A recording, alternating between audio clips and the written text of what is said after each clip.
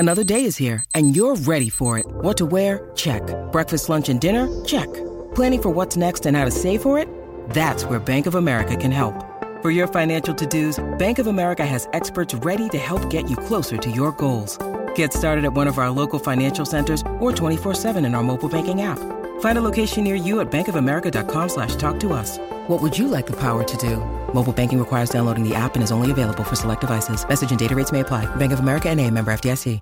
With the Lucky Land Slots, you can get lucky just about anywhere. This is your captain speaking. We've got clear runway and the weather's fine, but we're just going to circle up here a while and get lucky. No, nothing like that. It's just these cash prizes add up quick. So I suggest you sit back, keep your tray table upright, and start getting lucky. Play for free at LuckyLandSlots.com. Are you feeling lucky? No purchase necessary. Void where prohibited by law. 18+ terms and conditions apply. See website for details. With the Lucky Land Slots, you can get lucky just about anywhere. This is your captain speaking. We've got clear runway and the weather's fine, but we're just going to circle up here a while and get lucky. No, nothing like that. It's just these cash prizes add up quick. So I suggest you sit back, keep your tray table upright, and start getting lucky. Play for free at LuckyLandSlots.com. Are you feeling lucky? No purchase necessary. Void where prohibited by law. 18+ terms and conditions apply. See website for details. It is Ryan here, and I have a question for you. What do you do when you win? Like, are you a fist pumper, a woohooer, a hand clapper, a high fiver? I kind of like the high five, but if you want to hone in on those winning moves, check out Chumba Casino. At ChumbaCasino.com, choose from hundreds of social casino-style games for your chance to redeem serious cash prizes. There are new game releases weekly, plus free daily bonuses. So don't wait. Start having the most fun ever at ChumbaCasino.com. No purchase necessary. VGW. Void where prohibited by law. See terms and conditions. 18+.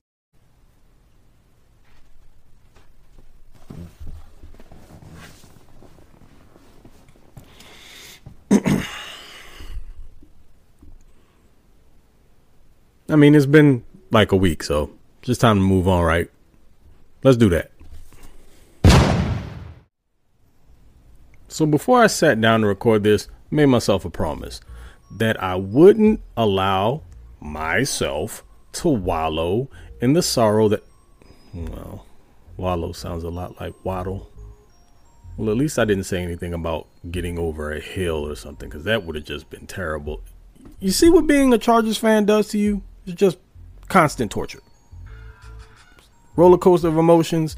I wouldn't recommend it, but this is just further proof that you can't help who you love.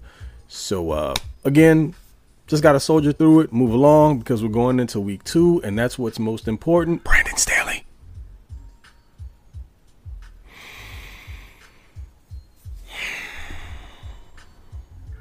You are the subject of number 1, which I have chosen to entitle Catfished. Won't be before you long with this one because, as I stated previously, we are a couple of days away from the week 2 matchup against the Tennessee Titans, and that needs to be the focus. But man, oh man, can't let this go. I sat here last week and bloviated about the Chargers' chances to have another very good defensive performance against the Miami Dolphins, because this time around they were going to have their full complement, full cast of characters. And I mean, why wouldn't I have belief in them? They were able to hold the Dolphins to 219 yards of offense in last year's matchup without the likes of a Derwin James, Joey Bosa, and multiple other guys. Other key contributors. So, I mean, what reason would I have not to be confident in what they could display defensively? But wasn't meant to be. This time around, you give up 536 yards of offense, with 466 of that coming by way of air. And because you allow this, you have folks running around on the internet calling Tua the best quarterback in the NFL. See what y'all did? See what you started?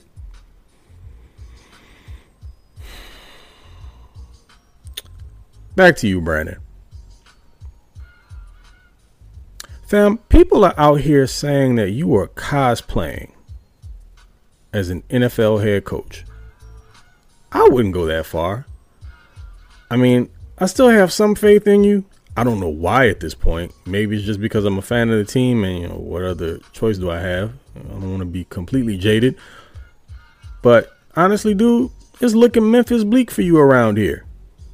Hopefully some of y'all got the reference there. But anywho, let's go ahead and move along because y'all have heard all of the breakdowns about it. Heard every which way to Sunday about how that game plan was screwed up. And it's time to just flush it. Let's move along because what other choice do we have?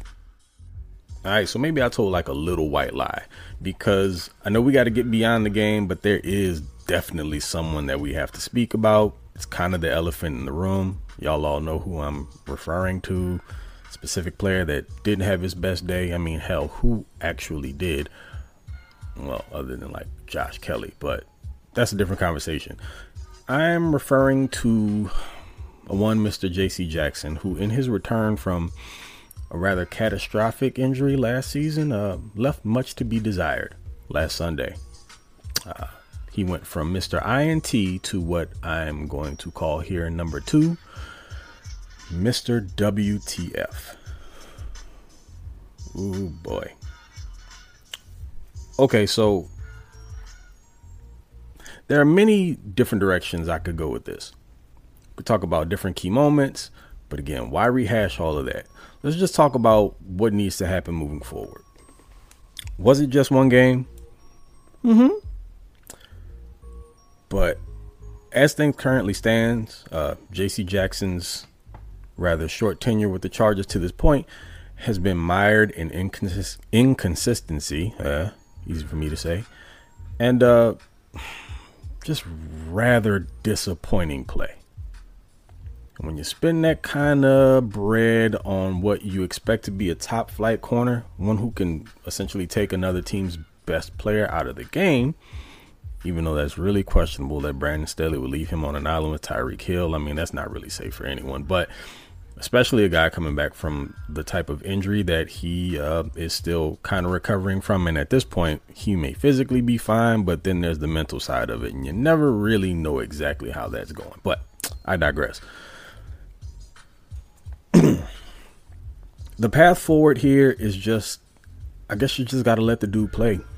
You're paying him a butt ton of money, and you can't just let him wither away on the bench. I mean, they pulled him in the game, and I believe Staley said that it had something to do with the pitch count they had him on, but I also find that very strange that it happened essentially after he had committed multiple transgressions and, you know, probably cost the team a win. I'm going to go ahead and say it.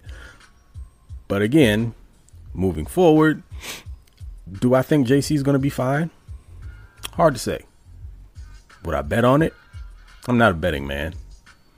And if I was going to slide some cash down, probably wouldn't be a ton. Not because I don't think he's physically capable. I just don't know whether or not he's going to be utilized properly in this defense. I suspect the Chargers are going to play a ton more man coverage because technically they're supposed to have the outside corners to be able to do it. You got Michael Davis, who's a big, tall, fast man corner who's good in press, and JC, who essentially does his best work as a press cover corner as well. But if you're lining him up against, well, let me take that back. There aren't going to be really any other wide receivers to the level of athleticism that Tyreek Hill possesses, but you still got to be careful there. And until you know that JC is back, you probably want to give him a little bit of safety help over the top in the interim. Outside of that, Mr. Jackson, we just want to see you pan out, my man. It has not been pretty thus far, and for the time being, there are a lot of questions that need to be answered. Let's start this week by maybe giving Mr. Hopkins a hard time. I'm not sure who they're going to put on D-Hop. I'm assuming, both he and Vato will get their opportunities. But if you're still looking for this to be your CB1, Mr. Lockdown, then he should get, again, his fair share of chances to man D-Hop up. And maybe you can use this as a get-right game. Hopkins is still a very good player. He's not what he once was. But use this as a confidence builder. And we are playing the Tennessee Titans offense, which, I'm not even about to do that. Because every time I go in with the expectation of the Chargers performing well against a team that they should, I'm often left disappointed. So let's just put it this way. There's an opportunity to walk out of this game feeling much better than what you did after last week. So use it to its full advantage. And hopefully now that you're playing the polar opposite type of team in this game, because they don't have nearly the amount of athleticism or speed that the Miami Dolphins had, possibly game plan this a little bit better. Maybe the scheme that you originally hoped to use works more in your favor. But ultimately, Mr. Jackson, you got to play up to that contract. The clock is ticking. What you are witnessing is real. The participants are not actors. They are actual fans with sincere curiosity that just want to know what the hell you guys are doing. Hopefully, they can get real answers and not just word salad coach speak that makes them want to find a punchable face like Derek Carr's and go straight to town. Let's find out up next here on Don't Bull Me Court. Okay, that might have been a tad bit dramatic, but I appreciate the intro nonetheless. So I don't want to sound ungrateful because I didn't see this coming, and I'm sure majority of you guys out there didn't either. I'm speaking for myself here. Chargers rushed for over 200 total yards last week against a pretty stout Miami defensive front. And you're talking about the Chargers having two of the top 5 rushers in the entire NFL. Are we in the upside down? I think I like it here. Well, at least we're talking running game. But, yeah. Going to call number 2, rush to judgment. There's still a question here. And this is where, I get into sounding like I may not be grateful for what I saw. It's not that at all, but just curious. You spent a 4th round draft pick on Isaiah Spiller 2 years ago. Barely saw the field last year. And then in week 1, when the inactive list came out prior to the game, pretty sure we were all stunned to see that Elijah Dotson was active and not Mr. Spiller. Throughout the preseason, you just kind of got the idea that he was in a battle with Josh Kelly for the RB2 spot, but I don't think any of us thought that he would be fighting for RB3 snaps. Is that a thing? But, initially I almost blew a gasket, but took a few seconds and I realized, here's the problem. And this is why I wanted 6 wide receivers, is because you don't have a second kick returner. And you know what Elijah Dotson can do that Isaiah Spiller doesn't necessarily have in his repertoire? Be a return man. And it's just really unfortunate because you see the improvement in Spiller. You saw him be explosive. He looked fast in the preseason, which we all know was one of the knocks on him coming out of A&M. Not the most athletic or explosive back, but looked pretty fast to me. And yet and still on ice again after 1 week. There could be some other reasons here, but ultimately I think that's probably number 1. Dotson provides you a little bit more shiftiness, but Spiller's a guy who can make people miss in the open field as well as run with power. So I think he has a little bit of everything. Dotson's definitely a faster back, but outside of that, say Spiller probably has the edge in pass receiving as well. I just don't get it though. You would sacrifice having a talent like Spiller, who you expended significant draft capital on, just chilling out in street clothes, to have a guy be your number 2 kick returner and backup punt returner. I don't get the logic behind that. And how this is like kind of a bizarro world. Isaiah Spiller must be going through it a bit, because imagine this. You have been working your behind off for the last 2 years to finally get your shot in the first game, week 1, out of the gate. This undrafted rookie free agent is active and you aren't. I would just love to know the rationale behind it. I mean, you just heard mine, why I believe that, he was inactive, but Chargers always have some sort of cockamamie reason as to why certain things are going on. But I am really curious. I would like to know. Probably never get a very good answer about it. Or maybe we will. Who knows? I'm not going to hold my breath, though. Hey, yo, I definitely did number 2 twice, didn't I? Sitting around talking about J.C. Jackson and pulled a J.C. Jackson myself, apparently. What do you know? Anyway, piggybacking off of number 3, which was the previous topic, and delving a bit more into the offensive side of the ball, I want to talk more about Kellen. Wait, y'all see what I just did there? Wasn't even trying. More about Kellen? That boy got bars, man. He good. In his Chargers debut, in the regular season at least, the offense produced 433 yards total. But the kicker here is that they actually outrushed their passing game.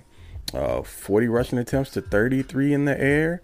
And by virtue of that, their yards on the ground exceeded that of those in the air, 233 to 200. Did someone page the early 2000s Chargers? Because I think it's been a while since anything like that occurred. Could be wrong, but anyway, listen, I'm calling number 4. Don't look at me.